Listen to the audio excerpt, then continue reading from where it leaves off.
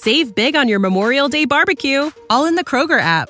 Get half gallons of delicious Kroger milk for $1.29 each. Then get flavorful Tyson natural boneless chicken breasts for $2.49 a pound, all with your card and a digital coupon. Shop these deals at your local Kroger today, or tap the screen now to download the Kroger app to save big today. Kroger, fresh for everyone. Prices and product availability subject to change. Restrictions apply. See site for details.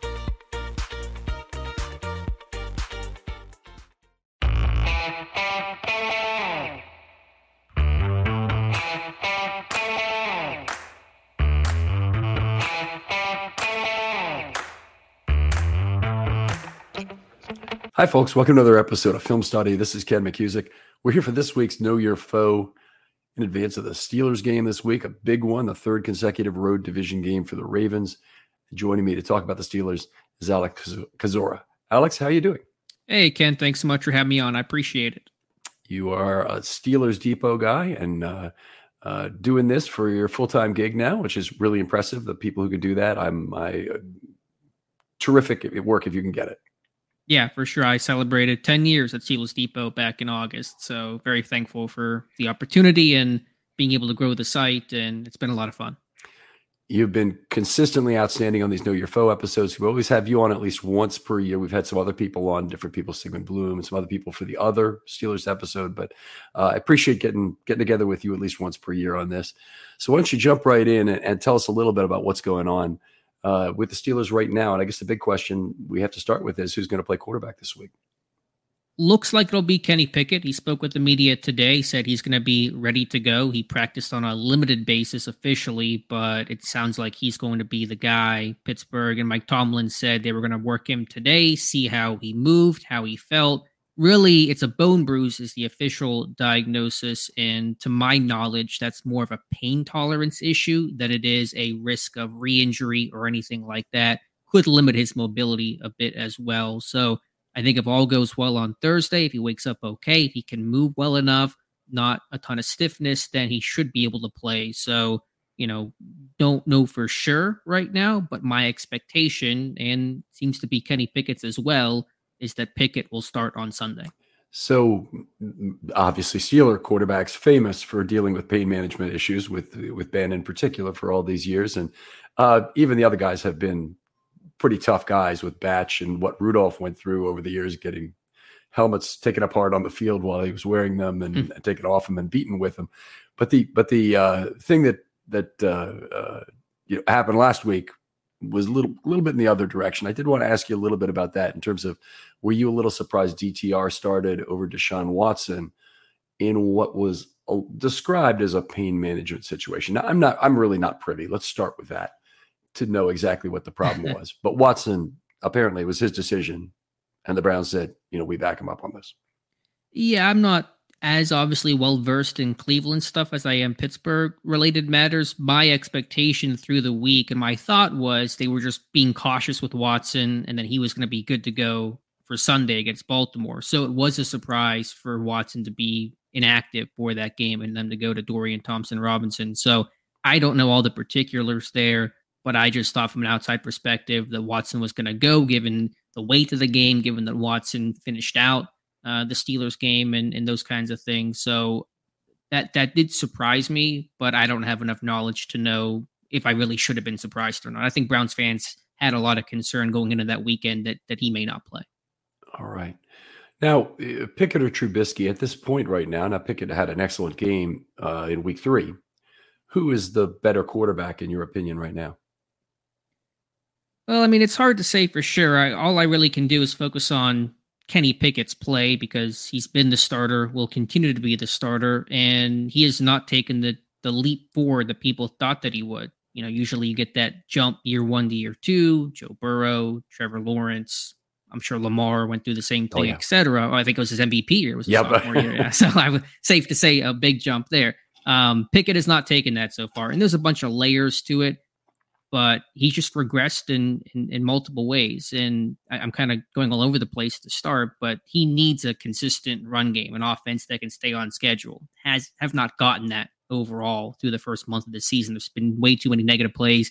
They've been backed up too much. But I think Pickett has struggled in 2 pretty obvious areas. One, his pocket presence has really been poor. He's a guy that has left clean pockets early, and I know the O-line has struggled to keep him upright, and he's been hit a lot, but all he's doing is inviting more pressure and making the O-line's job even harder when you bail on clean pockets.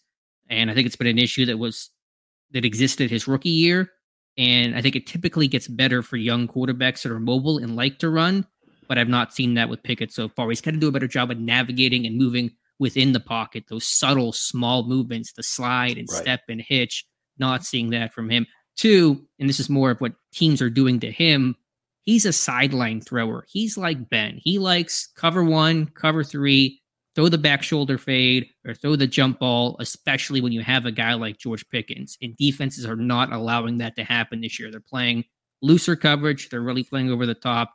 Pickens is not getting vertical. And so it's forced Pickett to throw to other areas of the field, and he's not as comfortable there. So all of that is to say, Trubisky has his strengths, Pickett has his strengths, but Pickett has not made the jump that he needs to, that this team needs him to make throughout the first month of the season. There's been real regression overall.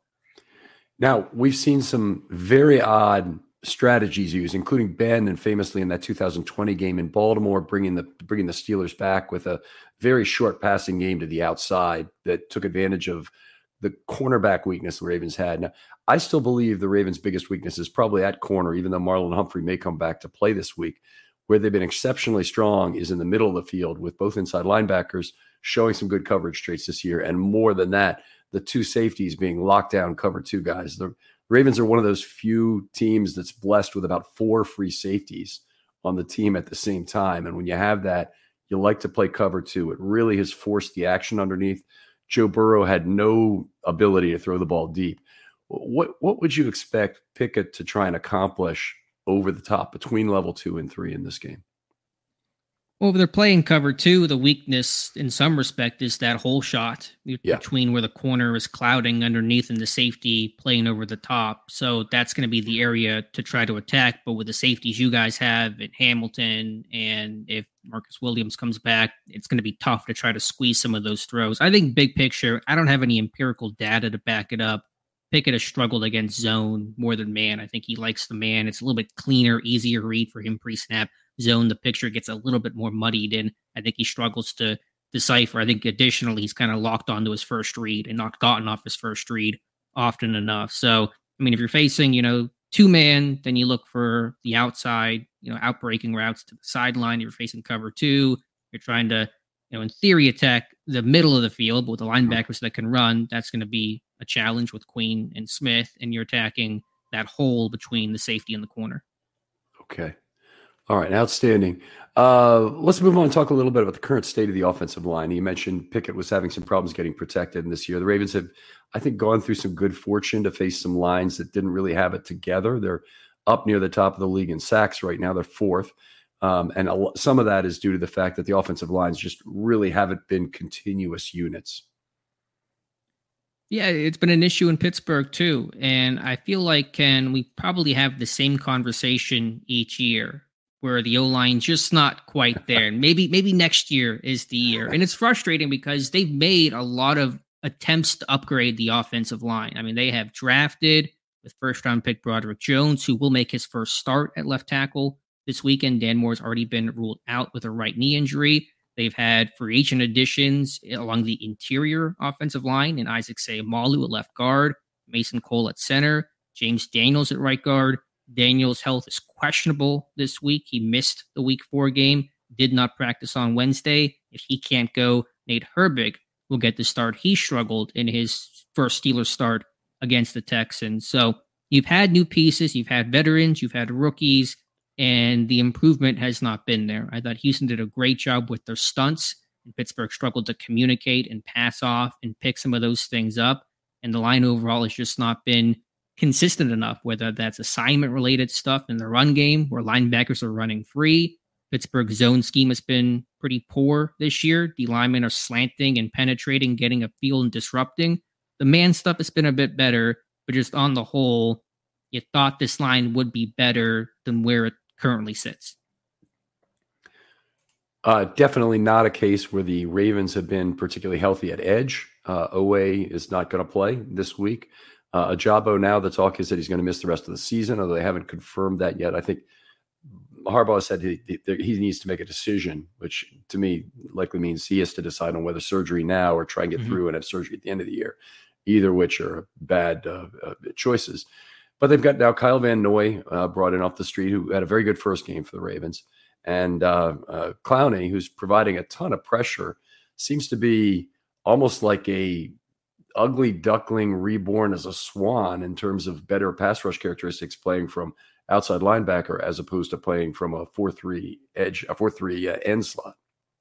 Yeah, I know that Clowney, his time in Cleveland soured, to say the least, and they weren't happy with his production. I haven't gotten eyes really on the Ravens defense in my tape study yet. That's going to be later tonight and into tomorrow. But, you guys always scheme it up well. You guys always have talented pass rushers, and yeah, you've had some injuries there. But, I think Broderick Jones at left tackle is going to be big. And to be fair to him, it was his first extensive action last week, and he got thrown into the fire. He didn't start that game. Moore got hurt in the first quarter, so you're kind of coming off the bench. And I think it's tough for a lineman to do because, when you're the backup lineman, you're kind of planning for the guys that are on both sides. And when you're the starting left tackle, you can plan for the guys that are going to be a right defensive end, right outside linebacker, and can really study those matchups. And you have the first team reps and all those kinds of things. So he's athletic. He's a good run blocker. He's aggressive. Got to use his hands better. The technique was not there. I thought guys got into his body too often, probably overset a couple times as well. So they're going to test him, I'm sure, with some twists and games and see how he reacts overall. Okay. Well, it won't be any worse than the Ravens tackle situation, believe me on that. But Dan Moore had not been playing particularly well to start the season either. And I know developmental tackle, drafted 21 he was drafted, or 22? Mm-hmm. Yeah. 21 fourth round. Okay. So actually kind of similar to Faalele in terms of what you'd expect Faalele a year later, but a fourth round guy and, certainly a developmental tackle. And he's now got a spot for the Ravens, but talk a little bit. I guess Dan Moore is not going to play in this game. Where are you in terms of Moore as far as, there's still a hope or the Dan Moore project is in a lot of trouble? Probably looking at swingman status for him, although he has limited experience on the right side.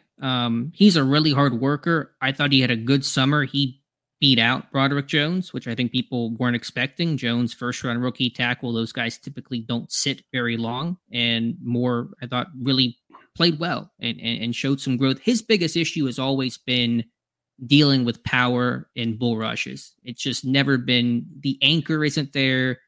The technique, the hand use isn't there. And I thought he would get better at that this year. And I hadn't seen. Now, to be fair to him, he had faced a murderer's row of guys to start the year. Nick Bosa in week 1, Myles Garrett in week 2, and actually saw more Max Crosby in week 3 than what I expected. They moved him around more than they typically do. So you knew it was not going to be sunshine and flowers when you're facing those kinds of guys. And then he gets hurt in week 4, so you never really got a chance to evaluate him against the non-freaking nature. That makes the evaluation probably a bit skewed, but I'd probably say with Jones, he's going to start. Next year, he's going to be your guy. We'll see what happens at right tackle with Chukwuma Okorafor. He's got a roster bonus due in March. We'll see if the team picks it up, but I think this team's going to keep trying to swing away at different offensive linemen until they kind of find a group that really fits. Now, you're on a first contract basis with Pickett, obviously, and they're paying something for Trubisky. What's he approximately earning? It's a good chunk. I think it's $8 million is his base salary this year. They gave him an extension. Still, that's backup money all the way. For quarterback money, yeah. So it's not bad in that. So there's other money to be spent. Where are the Steelers taking their big swings in the offseason? This upcoming offseason you're asking about? Or the last one, either one. Yeah, well, it's been interesting. They've been heavily allocated towards defense because there was a stretch for 7 straight years they drafted a defensive player in the first round. And so you had to pay those guys. You had to pay a TJ Watt and pay a Minkah Fitzpatrick, who granted was not their draft pick, but a guy they traded for a rookie contract, had to pay him. The offensive rookies have been more recent picks when you talk about Pat Freiermuth, Najee Harris, Kenny Pickett, George Pickens. Those are cheap guys because they're on the rookie contracts. That bill will come due in a couple of years. Really, there is no major free agent after this year. You could talk contract extension with Pat Freiermuth. Tight end market's really heated up with who all got paid: Cole Kmet, TJ Hawkinson. So that price has gone up. Fryermuth's currently hurt. He's not expected to play in this game with a hamstring injury. So we'll see how the rest of the season goes. So the money's really been allocated defensively. They have put some money in the O-line, in Cole and Daniels and Malu. Not major contracts, but decently paid contracts overall. It's been interesting, though, because once Ben came off the books, you had some money to play with, which is typically not a situation Pittsburgh was in. So they've been able to spend more money in free agency. But I would say the weight of the cap space is in the defense right now. Right. Okay. And it's certainly the opposite of the Ravens with the Lamar contract really swinging the scales there, obviously. Sure. But interesting. All right. So can you take us across the offensive line once in terms of what kind of quality we're talking about each of those five positions? I know you started at left tackle and we kind of stayed there. Roderick Jones, left tackle. Again, I think a rocky debut, or really he played 4 snaps in week 1, but extensive action in this past game. But I think with a full week of reps, that's going to be good for him. Left guard, Malu, he's been solid. He's a big guy. He's strong, great anchor, hard guy to bull rush. Have to try to go around him as opposed to going through him. The run blocking probably hasn't been as dominant as you would hope for, but he's probably been their best and most consistent offensive lineman. Center Mason Cole, thought he was solid last year, stable, played hurt, played tough. He's been disappointing this year. Now, maybe he's dealing with something, I don't know, but I think he's really had really taken steps back. I can't explain exactly why, but the play has not been very good. Now, right guard, if it's James Daniels, then we'll see on him. He's got a groin injury. He's been okay. Again, didn't think he's taken the leap that I expected that he would. If he can't go, Nate Herbig will start. He's your classic mauling run blocker, pass protection, a big issue with him. And then right tackle Chukwuma Okorafor, the veteran, the longest tenured guy of the starting 5. He's been okay. He's solid. He's never great. He's never terrible. I think it's been just an average year for Okorafor at right tackle, which is probably how you can describe the bulk of his career. Okay. All right. Very cool. Wide receiver, the Steelers have had tremendous success developing them. The Ravens can never seem to do it. They end up on a free agent treadmill year after year. Tell us about the wide receiving core. Well, Deontay Johnson will not play. He's on IR. He's out until at least after the bye in week number 7. So that leaves George Pickens as the top and clear number 1 option.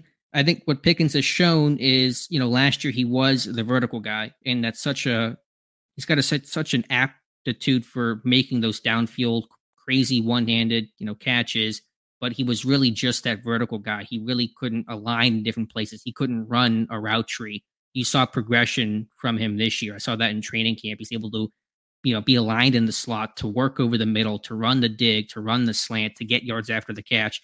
Last year, he was the NFL's worst yak receiver, in part because he was a vertical guy, and those routes don't lend itself to yak the way that the short and intermediate routes do. So I've seen his game grow, and he's really rounded out the edges of his game. And that's really been a good thing because, as I said earlier, teams have taken away the deep ball, the vertical shots. He's really not had, I don't know if he's had really one true sideline jump ball opportunity this year. He's had a post route. He's had some stuff near the goal line, but not the stuff we were seeing routinely last year. So he's really had to work other areas of the field, and thankfully he's done that. But he's commanded a lot of attention too, because he's seeing all the safeties and corners rolling to him to take him away. I see he's averaged about 9.1 yards per catch this year. So that's back in good territory, certainly. You'd love to have some receivers at 10 or more, but to me, 9 for a Ravens guy anyway is great. For a Steelers, I don't know how you guys feel about it, but he's been fairly effective, and he's got to be getting some yak if it's all short routes and he's at 9.1 yards per target.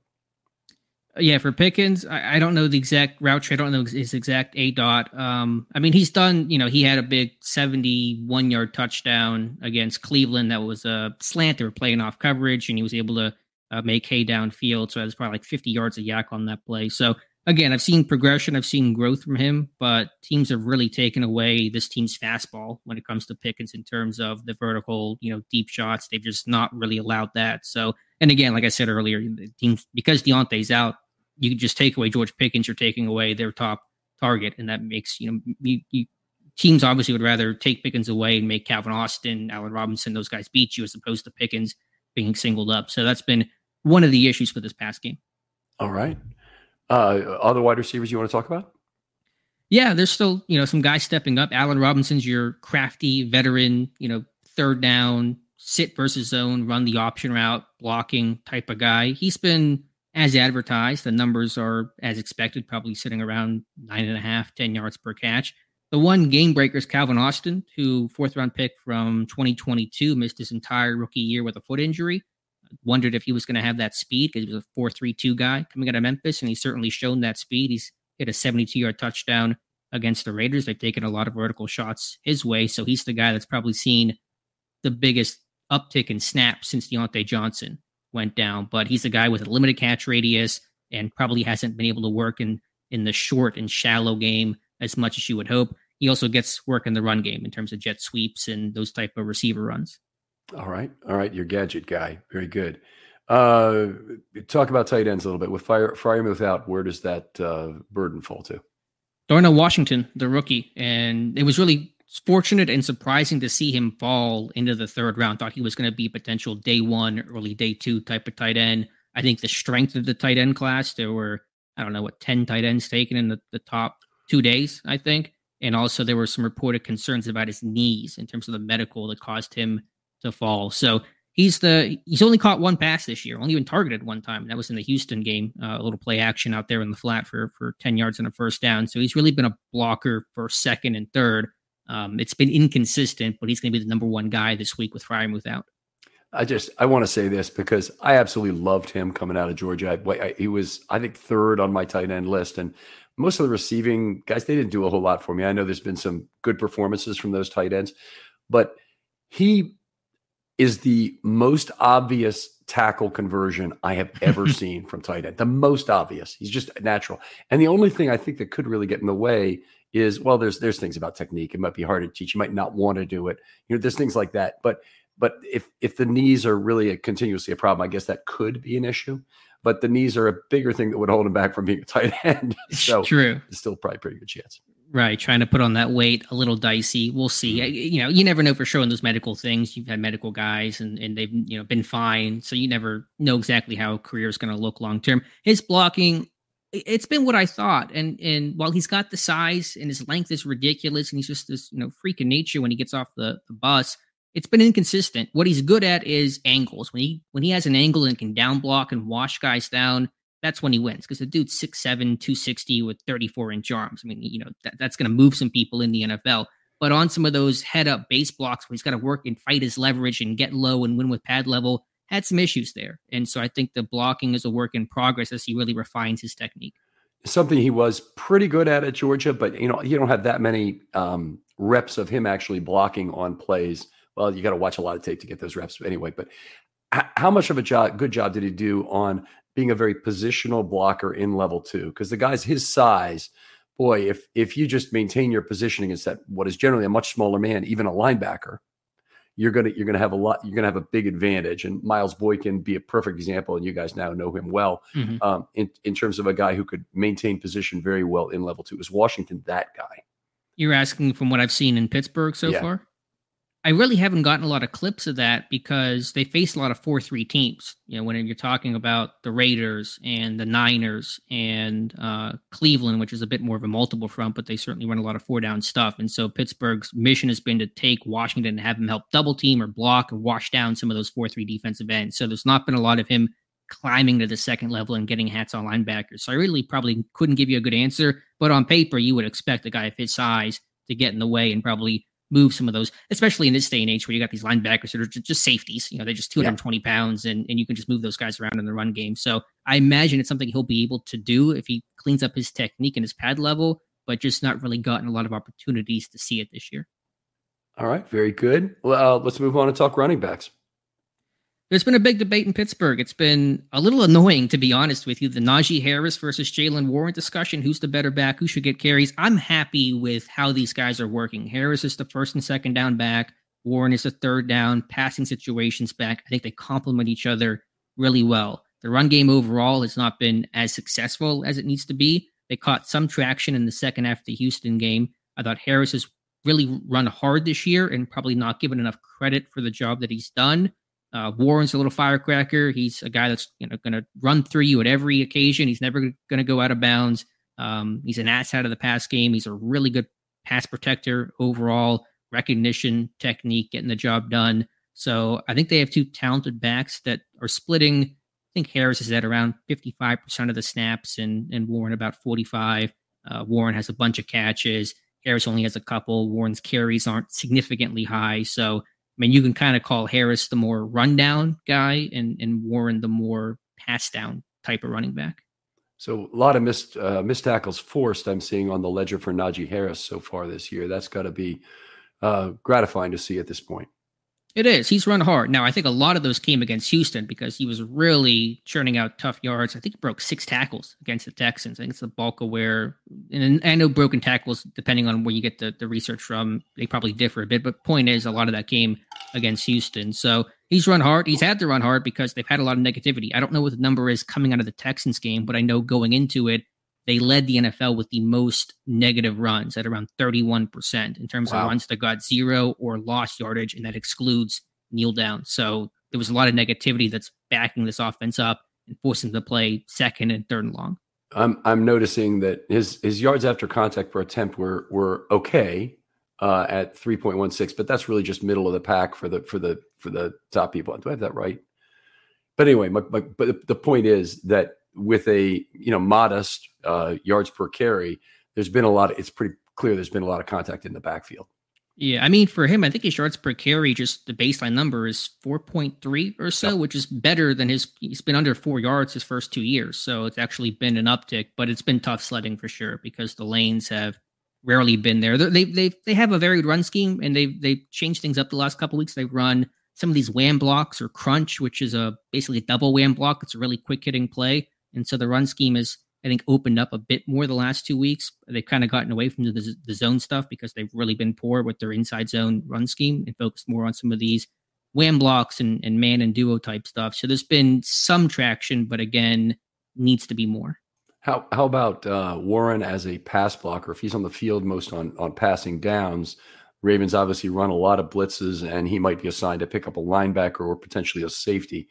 How does he stand up there?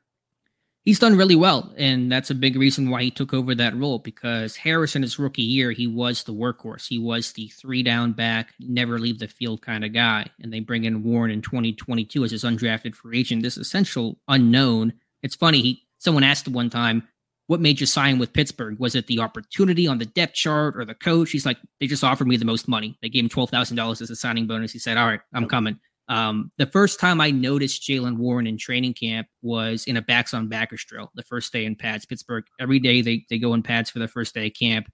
They run backs on backers, a 1v1 linebacker blitz, running back pickup. And usually a rookie in there, they're a little nervous. They don't do well, but Warren was fearless and awesome. Like, he executed well and his pass protection was great. That's the first time you notice this dude, and that pass pro has carried on throughout his career. I'll just say this, and Alex, I'm sure you'll back me up. If you go to camp, whether you're there as a fan or you're there as a reporter for some website or whatever it might be, that drill is one of the only ones that gets run at 100% during camp. In fact, they have oftentimes in Baltimore when they do it, first of all, they put it over in the middle of the field so nobody can see it too well from the sideline. Mm-hmm. So they're trying to hide it.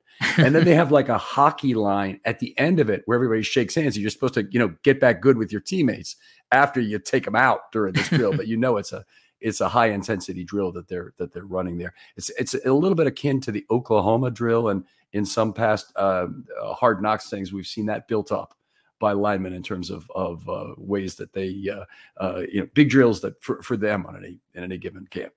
Sure. It's a christening in Pittsburgh. They run backs on backers twice in camp, the first day in pads, and usually they do it the Friday night lights practice, which is their big, under the lights. They go to a high school field and they usually run it then. So, but yeah, Warren is a very good pass protection back. He's a good cat, out of the backfield. He's a hair on fire kind of guy. He's the ultimate chip on his shoulder. Dude's 5'8", but he's short, not small. Dude is rocked up, and I just love the story. I mean, he was Snow College to Utah State, to Oklahoma State, to undrafted, to make the team, to earn a role, and to now, be a big contributor for the Steelers. And so he's just a good guy to root for, and he's carved out a really nice role.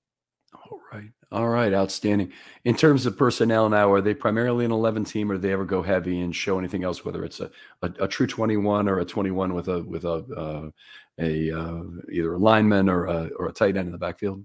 They have basically run only two personnel groupings this year, 11 and 12. They don't have a true fullback on the team, and they had their third tight ends. He's tight end, but he's Connor Hayward. He's 5'11". He's more of this H-back. I don't want to call him Juszczyk or anything like that, but he's not going to be a true inline Y blocker. Whenever he blocks, it's split flow. He's trying to cut guys. He's not obviously going to base block the way that a Darnell Washington will. So they've not really gone those ultra heavy packages. It's been, very high concentration of 11 and 12 personnel. So that's very interesting to me, because there's been a lot of question about whether this week Kyle Hamilton will move back to nickel again. I kind of think he will. I think that they'll reduce Maulet's snaps, or even though he played very well in the first game, that he might be the odd man out in what is now a fairly deep secondary. And with Stone and Marcus Williams playing on the back end, that Hamilton may come up and play nickel again. That gives the Ravens the most versatile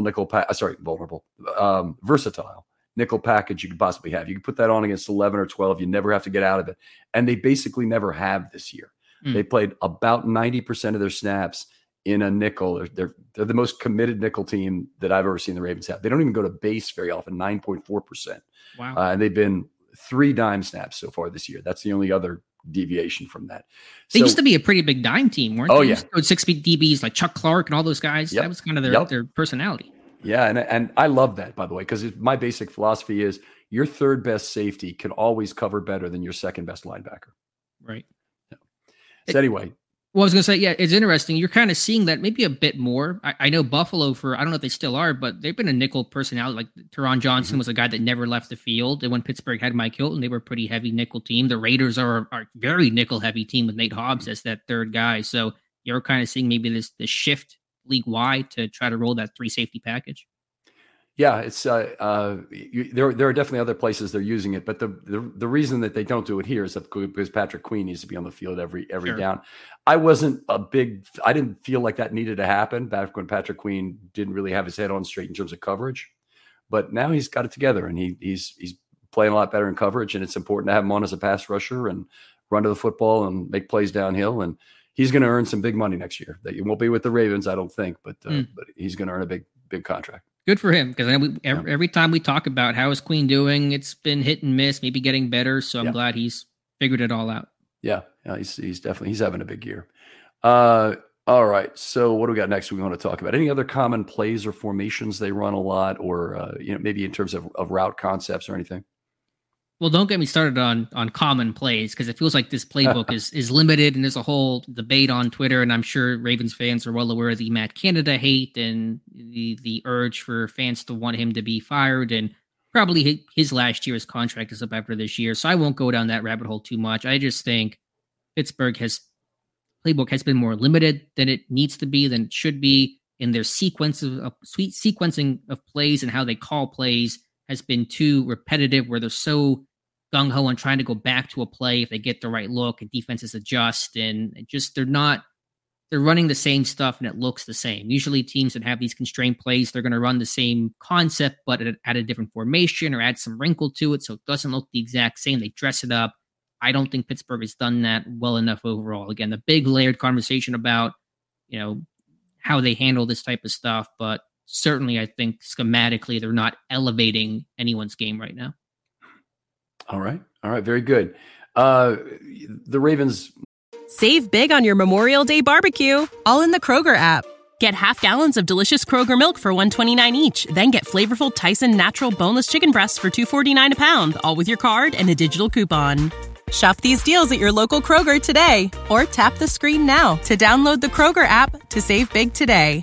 Kroger, fresh for everyone. Prices and product availability subject to change. Restrictions apply. See site for details. Weakness at cornerback is, I don't think it's trivial anymore, even though the guys have played well. Stevens has played pretty well to start the season, and he's been the guy they've given every snap to. On the other side, Darby and Yasin have split time, and both of them are extraordinary in terms of yards per target.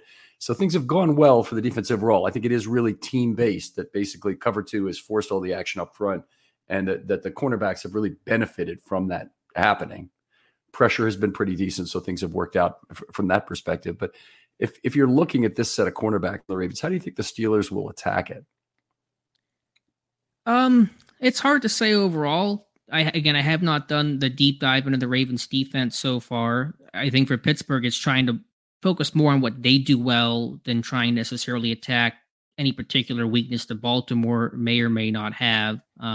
They've taken their vertical shots with Calvin Austin. If they can get the right look, cover two, or if the safety rolls over to double George Pickens, they'll take some of those deep shots.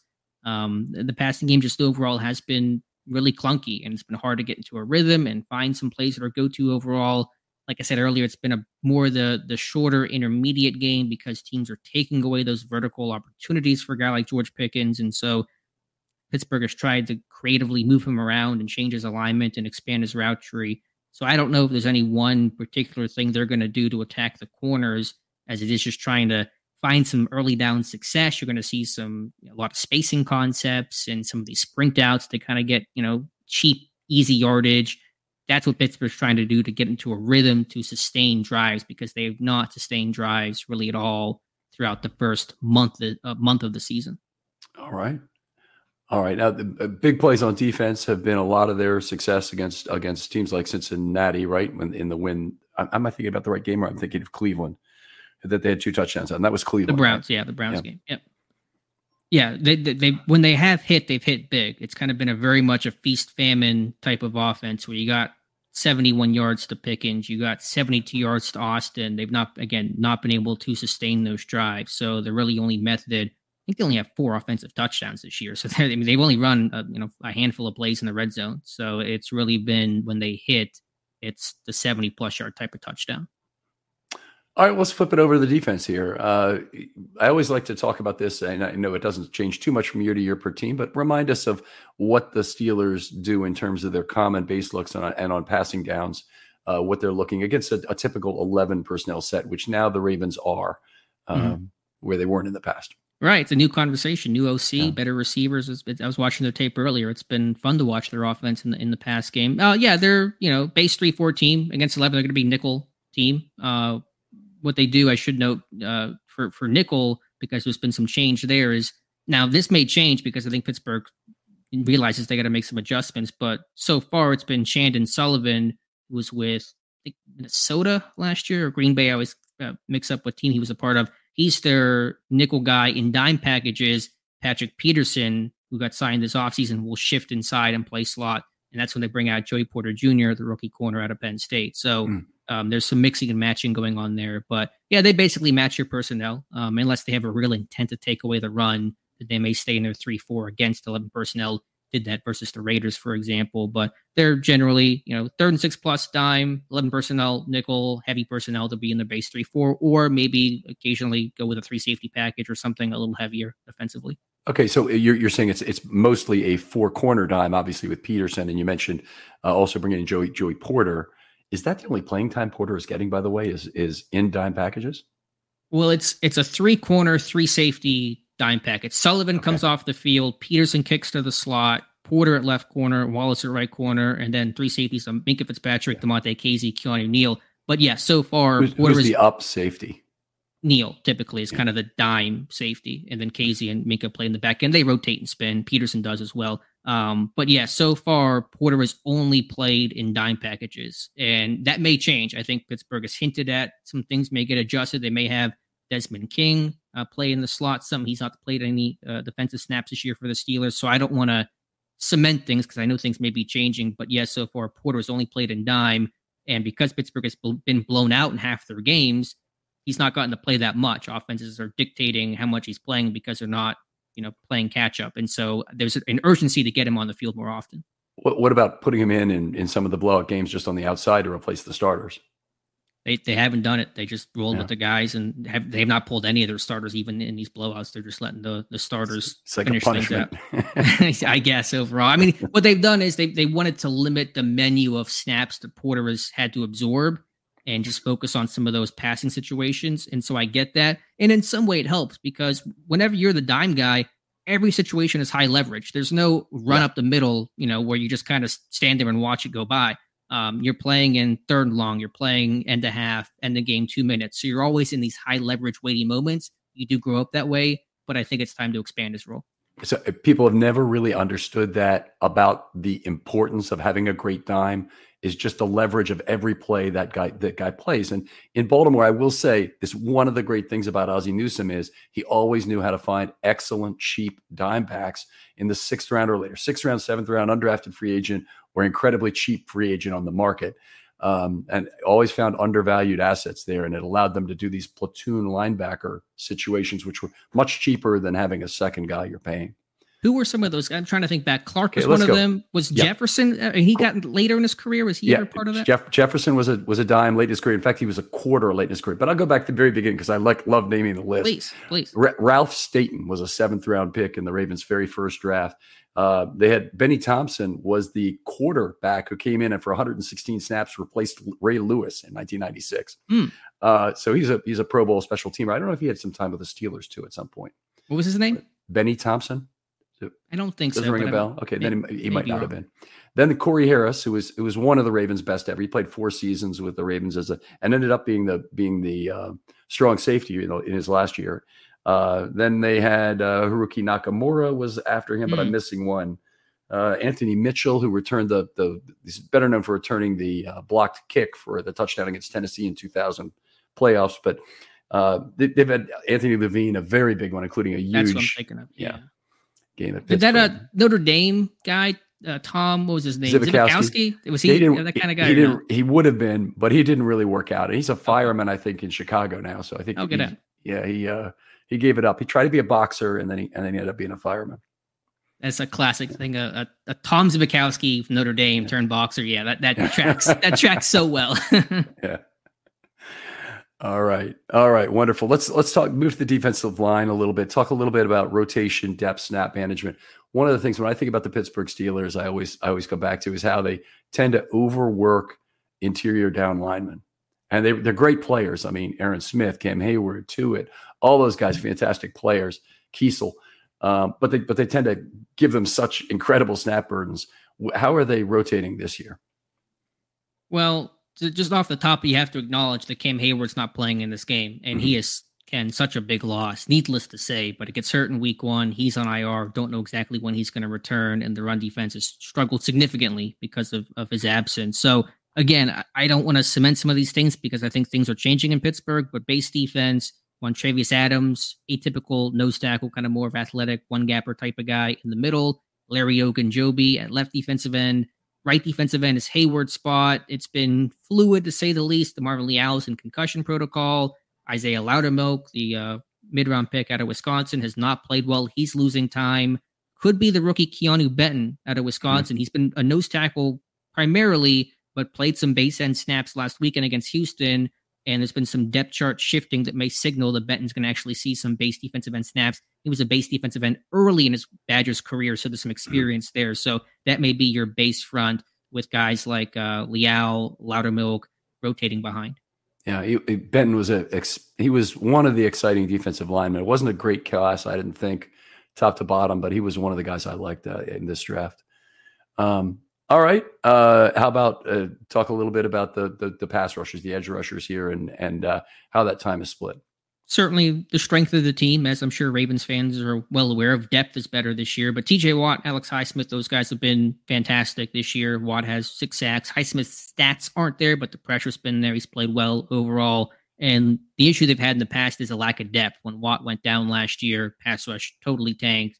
There's better depth this year. Marcus Golden, the veteran, rotational guy, plays both sides, power guy, good run defender, high effort, high motor type of dude, veteran with a bunch of pedigree. He's been signed. And they drafted the rookie, also from Wisconsin, Nick Herbig, who's been a rotational guy too, undersized, but feisty, hair on fire type of dude. A lot of special team snaps for him. And so those guys have rotated behind. So I think overall, of course, you got stars and studs at the top with better depth behind. Well, that's just a really sucky to hear. I got to tell you, not that I didn't know it's true, but the Ravens have a lot of trouble protecting the quarterback right now, and they lost Morgan Moses, who'd been doing a good job, and they have now Daniel Faalele, who probably still does not belong on an NFL field at this point. He's a developmental lineman in his second year, And I think if I have to make one prediction for this game going in, is that the Ravens will run a lot of unbalanced line. They used to do this a lot in the past, and they've done some this year, where they take the opportunity to tuck a less mobile lineman with good size, and Fa'alele definitely meets those characteristics in terms of being a very big and not particularly physical, frankly, player. That they could tuck him inside of McCary on one side and have Zeitler effectively play right tackle and maybe even move the pocket if you're passing.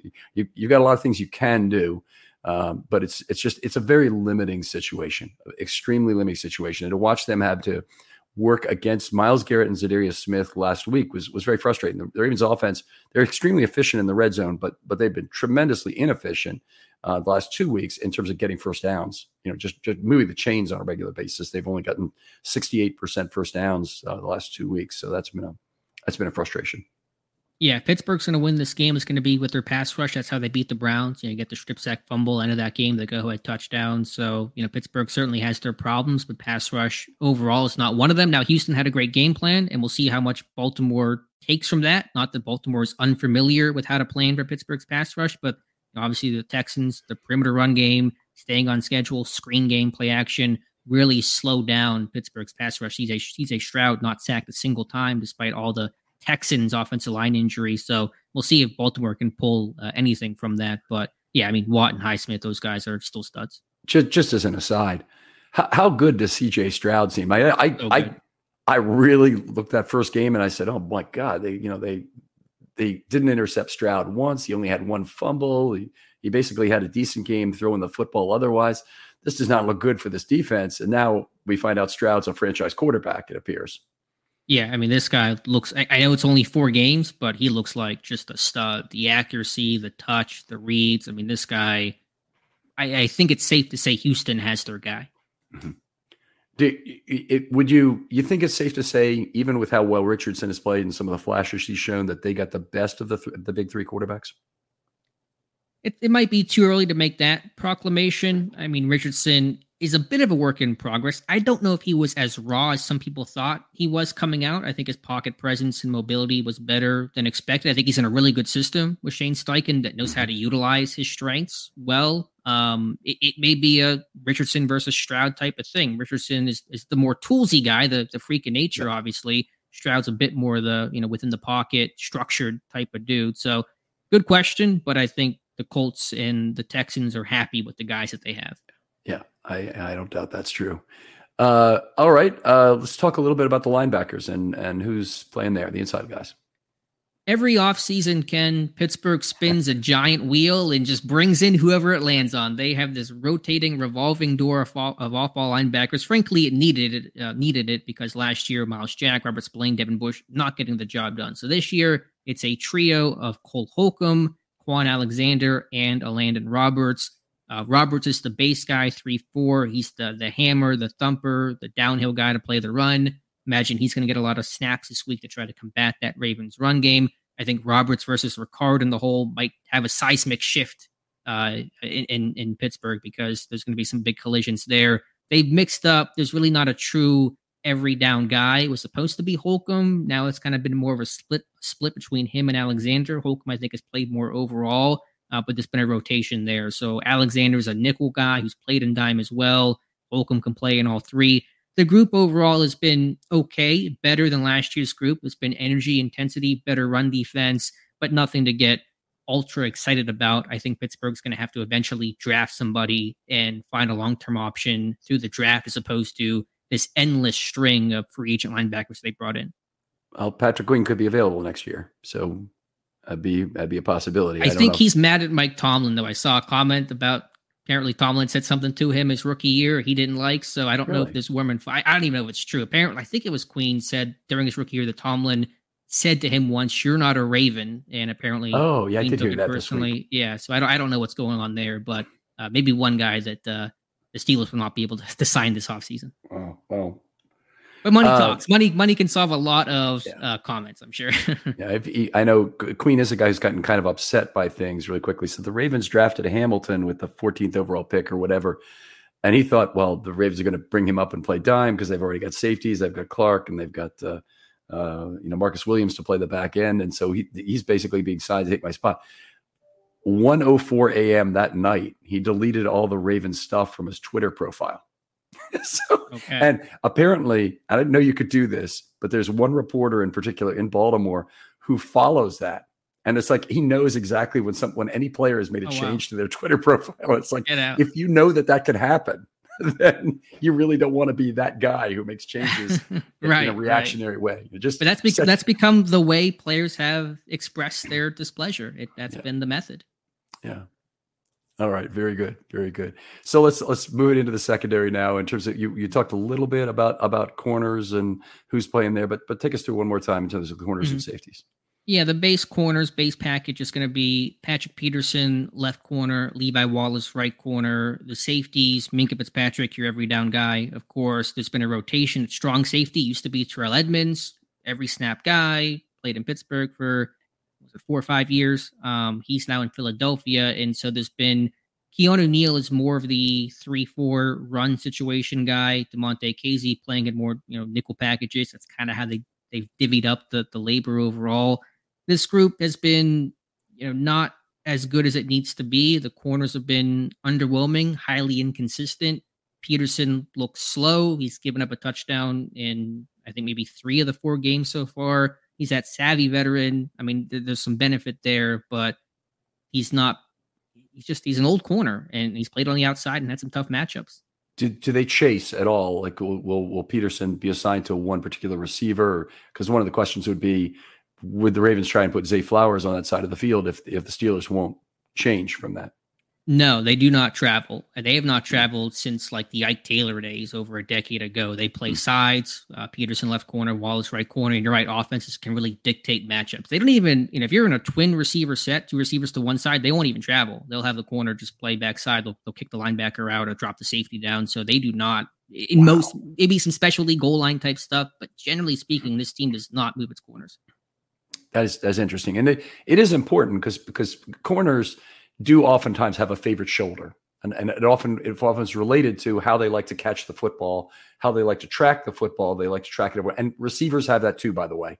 And sometimes I remember Chris Carter doing a demonstration one time that says if the ball is coming out of the wrong shoulder, he'd rather turn his body completely around to catch the football than he would try and catch it in the stride over the wrong shoulder. And the wrong shoulder, but that's true of cornerbacks too. And it's not that unusual that they would want to do that. They also may have one hand they want to work with to keep on the receiver to track them while they're looking back for the football, and just they're more comfortable doing that with their dominant hand or their non-dominant hand. The last thing would be that they like to make a play on the football with their dominant hand. I've always thought, by the way, that that's a fine motor skill that you really would pretty much always want to be making a play on the football with your dominant hand. Just think about it in terms of you're writing anything. It seems like a fine motor effort to do that, but there are definitely defensive backs who can do it with either, and will go up with the closest hand. It seems like it's more normal for a player to reach entirely across the body, even though that would take more effort to go with the dominant hand.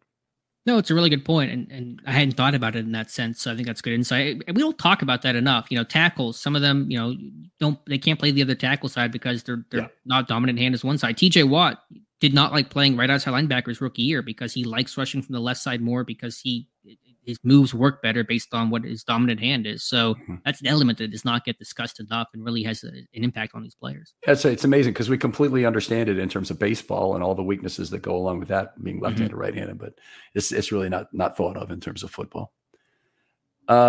Okay, what else do we want to talk about here? So any particular defensive scheme you're expecting? That it's not like the Ravens are chock full of offensive weapons at this point, in particular with the weak tackles. I think the Ravens are going to have to do more adjusting to who the Steelers are than the other way around. But is there any particular player among Andrews or Flowers in particular, I guess, that needs some sort of special attention from the Steelers you're expecting? Well, obviously, Mark Andrews, a big-time threat, 2 touchdowns last week. I think the stat is he has 3 targets in the red zone, and they've all been touchdowns. So, those specialty situations, as you said earlier, they're 12 or 15 in the red zone in terms of converting touchdowns. So they've been amazing in situational football. Will they have Minkah maybe probably take Andrews in some of those third down situations to try to take him away? Probably. They're going to mix some stuff up. Just big picture defensively, schematically.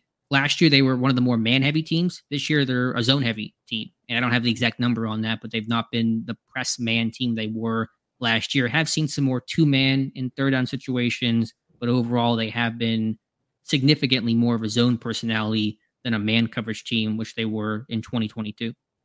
Eyes on the football. And we'd expect that with Lamar at quarterback this week anyway, that you guys would be leaning heavily on zone. And I think definitely the Steelers should expect a lot of zone this week because that's what the Ravens are good at. It's not because it necessarily exactly blocks what the Steelers can do well. It's because they really need to do it to cover their own corners. And what has shown up so far is that the Ravens have to be able to, somebody else has to be able to prove to the Ravens that they can't stop the run with the 6 players in the box. So if the other team can run out of 11 or even run out of 12 and against 6 players in the box and do it effectively, then something might change. But so far it hasn't happened, and the Ravens have only allowed 3.7 yards per pass. So they're very much loath to change from, I think, a zone, what they've done well in zone so far. Yeah, that makes sense. And if there are some injuries at corner, better to play zone than try to man up. My other quick thought, defending the Ravens offense, always interesting to see how Pittsburgh defends the quarterback design run game, the read option. Pittsburgh in the past has used that mesh charge where the outside linebacker, usually it's a keep or a give read based on where the backer goes. But in Pittsburgh, the mesh charge is that backer attacks the quarterback every single time, even if he's giving the ball to force the give until Lamar can't beat you. You'd rather have Gus Edwards beat you or Justice Hill or Melvin Gordon than Lamar Jackson. Pittsburgh has mixed that in. I don't know if that's their intention this week, but always interesting to see because you guys still run read option and counters and bash, all that kind of stuff. And it's a lot of variety in the run game that's certainly difficult to handle. Yeah, that is, by the way, a really good point. And there's a certain amount where it's probably better just to flip a coin and say, I'm doing it this way this time, than it is trying to actually figure out the mesh read, to read the mesh read. So, right. Don't read it. That's how you beat the read option is don't read it, just attack. Yeah.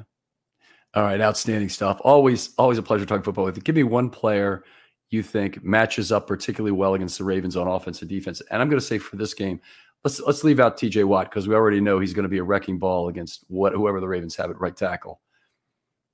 Well, let me just mention, if I could really quickly, special teams, because I love my special teams, and we'll have to see. Their punter, Presley Harvin, had gotten hurt against the Raiders. He did not play against Houston. He was a big reason why they beat the Browns and the Raiders. The field flipping ability, he had some really booming punts, and so that's important. And the kicker matchup's always fun to watch. Tucker's the GOAT and the greatest of all time. Chris Boswell, though, man, I mean, he is so money from 50 yards. He has as many career 50-yard field goals as every other Pittsburgh Steelers kicker in history combined. And I know that obviously kickers have gotten better and more accurate over time, but that stat still kind of wows me. He's been the only guy that can make 50-yarders, in Pittsburgh. So that's going to be a fun battle to watch. In terms of your question, so you're asking one player on Pittsburgh's side that matches up well? Each side, offense and defense. Side. And leave TJ Watt out of it because we know he'd be the obvious choice on defense. That's the free space on the bingo card of that question. Yes. Offensively, it's a little hard to maybe try to find that guy right now because Pittsburgh's offense, I mean, George Pickens is a more obvious name, but I think Baltimore's going to have a plan to try to take him away overall. Could a Jaylen Warren, somebody that on third down, the matchups between Smith and Queen and Warren, as you mentioned earlier, are going to be really interesting. I don't know if Warren is the best player to match up, but I want to see that matchup because you got some athletic, physical type of guys, some third down type stuff. I do think Warren can help mitigate some of those off-ball linebacker blitzes and maybe the more exotic stuff that the Ravens may do on third down. Defensively, I'll give you another guy here in Larry Ogunjobi, the defensive tackle, three-tech defensive end. Yeah, you guys know him from the Cleveland days too. I think he's had a good year. The numbers aren't particularly there. He's only got 1 sack, but there has been pressure. And if there is some weakness up front for Baltimore along that offensive line, that may be an area where Ogunjobi can win. And I'll also go Alex Highsmith if Stanley does not play. It sounds like he's going to. I don't know for sure, but Alex Highsmith, his inside spin move is one of the most potent individual moves in football. Highsmith in the inside spin. Third down, high leverage situations, he uses it. It has beaten many tackles in his career. It would certainly be great if Stanley can play, but honestly, Stanley didn't look very good in the first week before he got hurt. And I kind of am wondering, where is he in his career when he comes back? Honestly, got to come back this year, and he's got to play well this year. I think honestly, his Ravens career might be over. So wow. We'll what a see terrible fall that's been. If he can't go, who's the replacement left tackle? McCary has been the starting left tackle since he's been out, so he'll be on that side and available. McCary might play right tackle otherwise, because Morgan Moses is probably going to miss this game. So he was an out today. I don't think we've heard officially what the shoulder thing is. They haven't put him on IR yet, but anytime you hear shoulder for its offensive tackle, that's very bad. That's almost as bad as shoulder for a quarterback. And it's too important a part of your body when you're an offensive tackle. Can I just ask you really quickly, because I've always wondered this about the Ravens? Why is it every year there is this laundry list of injuries? I know with the whole Steven Saunders and the strength and conditioning coach getting fired, and I don't think he was well liked by them. But you have the injuries this year. Every year it feels like Baltimore has this CVS list of guys that are injured, and I can't understand the commonality there. Yeah, I mean, there are a couple things here. So I'll say this regarding the going into the season, the Ravens really like to play the game of having 57 guys on their roster, including 4 guys coming off injured reserve. So they have these veterans on the team that they swap in, swap out immediately after the 53 are done. So guys like Brent Urban, Anthony Levine in the past, and other vested veterans who you have no reason you're going to lose, they go to the practice squad, then they're re-signed to the active roster after, usually for the first game or after the first game. Daryl Worley in that group too. Okay. So anyway, just 4% of it is that. Okay. The other 96% is completely a mystery to me as well. But this year has been one of the worst ever for injuries. The only thing that's differentiated it from other years is that our quarterback isn't hurt yet. And honestly, with both tackles down, I'd say the risk of that is higher than it's ever been in terms of what I'd look for, at going forward. Jackson's taken some big hits this year. When you're looking at hits in the pocket, sacks are not that bad for a quarterback. Generally speaking, sacks, I'm not saying they're nothing, but when the quarterback takes the sacks, he's usually in the process of turtling up, and that's not the worst hit you take. Quarterback hits are the really bad one. Quarterback is going through, he's released the football, is stepping into a throw, doing whatever he might do, and then he takes a big hit. Those are huge. You want to avoid those at all costs. And the Ravens have given up some of those. And I'm fearful all the time with Jackson on the run. They've obviously changed the way they run him this year. Not this year, but they changed him in 2020 to be an inside threat instead of an outside threat, which is the difference between running pistol, where your pistol back is generally between the tackles option, and Jackson is your on the edge option. And Jackson on your edge means Jackson runs out of bounds a lot. And that was his MVP season. Mm-hmm. In since then, they've been a sidecar offense, speed back, counter misdirection, and jet motion misdirection to try and spread the field horizontally. And it was very effective. The Roman offense was quite good when it was running properly, when Jackson was in there. But Jackson takes more risk because he's in the middle of the field and he might get hit. So, right. But as far as the other injuries go, I don't have a good answer for you other than it's kind of like the Tampa Bay Rays in terms of they pick up players and continue to hope that players who have some injury proneness can still make it through.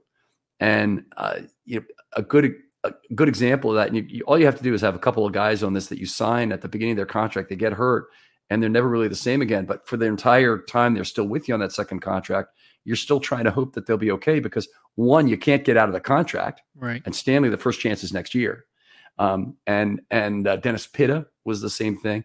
But also, I mean, the Dobbins injuries, maybe Ohio State got his best, that he had a lot of carries there.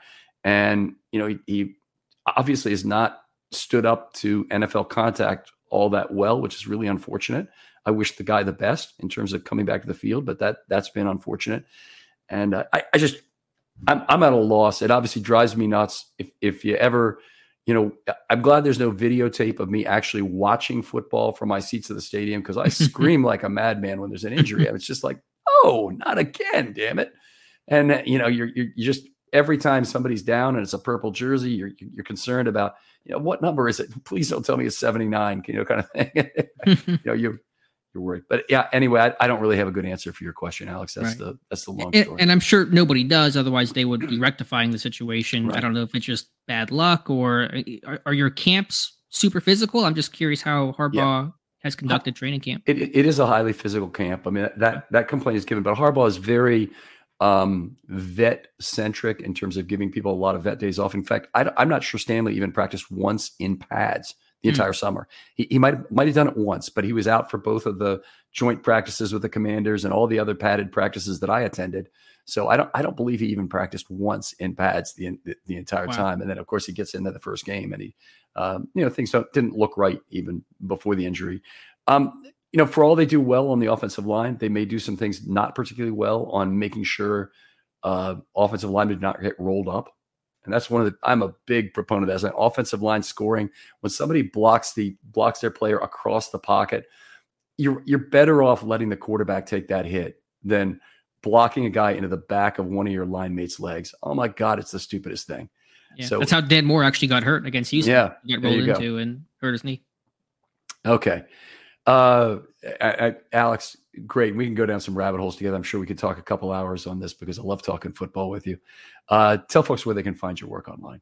No, I appreciate that, Ken, and likewise for sure. Yeah, you can follow me on Twitter or X or whatever they're calling it these days at Alex_Kozora, Kozora, and check out the site SteelersDepot.com. On Friday, we'll have, as we do for every opponent, a Ravens scouting report, scheme, individual, offense, defense, special teams to break it down, and we'll see if Ravens fans think it's an accurate depiction of what to expect on Sunday. Oh, that'll be fun. I'll make sure I take a look at this. Make sure you give Alex a follow. And in fact, I'd encourage people in general, have probably one other reporter you follow per team. And if you want a really good one from the Steelers, Alex is your guy. But there's others in the AFC North that we could recommend to you. And the Know Your Foe guys are often outstanding. They're usually, I'm going to Reddit, I'm going to other places to find out who are the best technical analysts of the game. Obviously, you can tell from the way Alex has described things here that he's right there in that category. So really appreciate having you on, Alex. Thank you, Ken. Other folks out there, if you'd like to be on a Film Study Short, hit me up with a DM on Twitter. I will get back to you very quickly, and I'm interested in meeting new people to deal with this guest-driven show and do as many of those as I can. You just got to be passionate about it. It could be an analytics topic. It could be anything else. Hit me up. We'll make it into a good show idea if you have a kernel for it. Alex, thanks again for joining me. Yeah, no, appreciate it, Ken, and good luck to you on Sunday. And we'll talk to you next time on Film Study.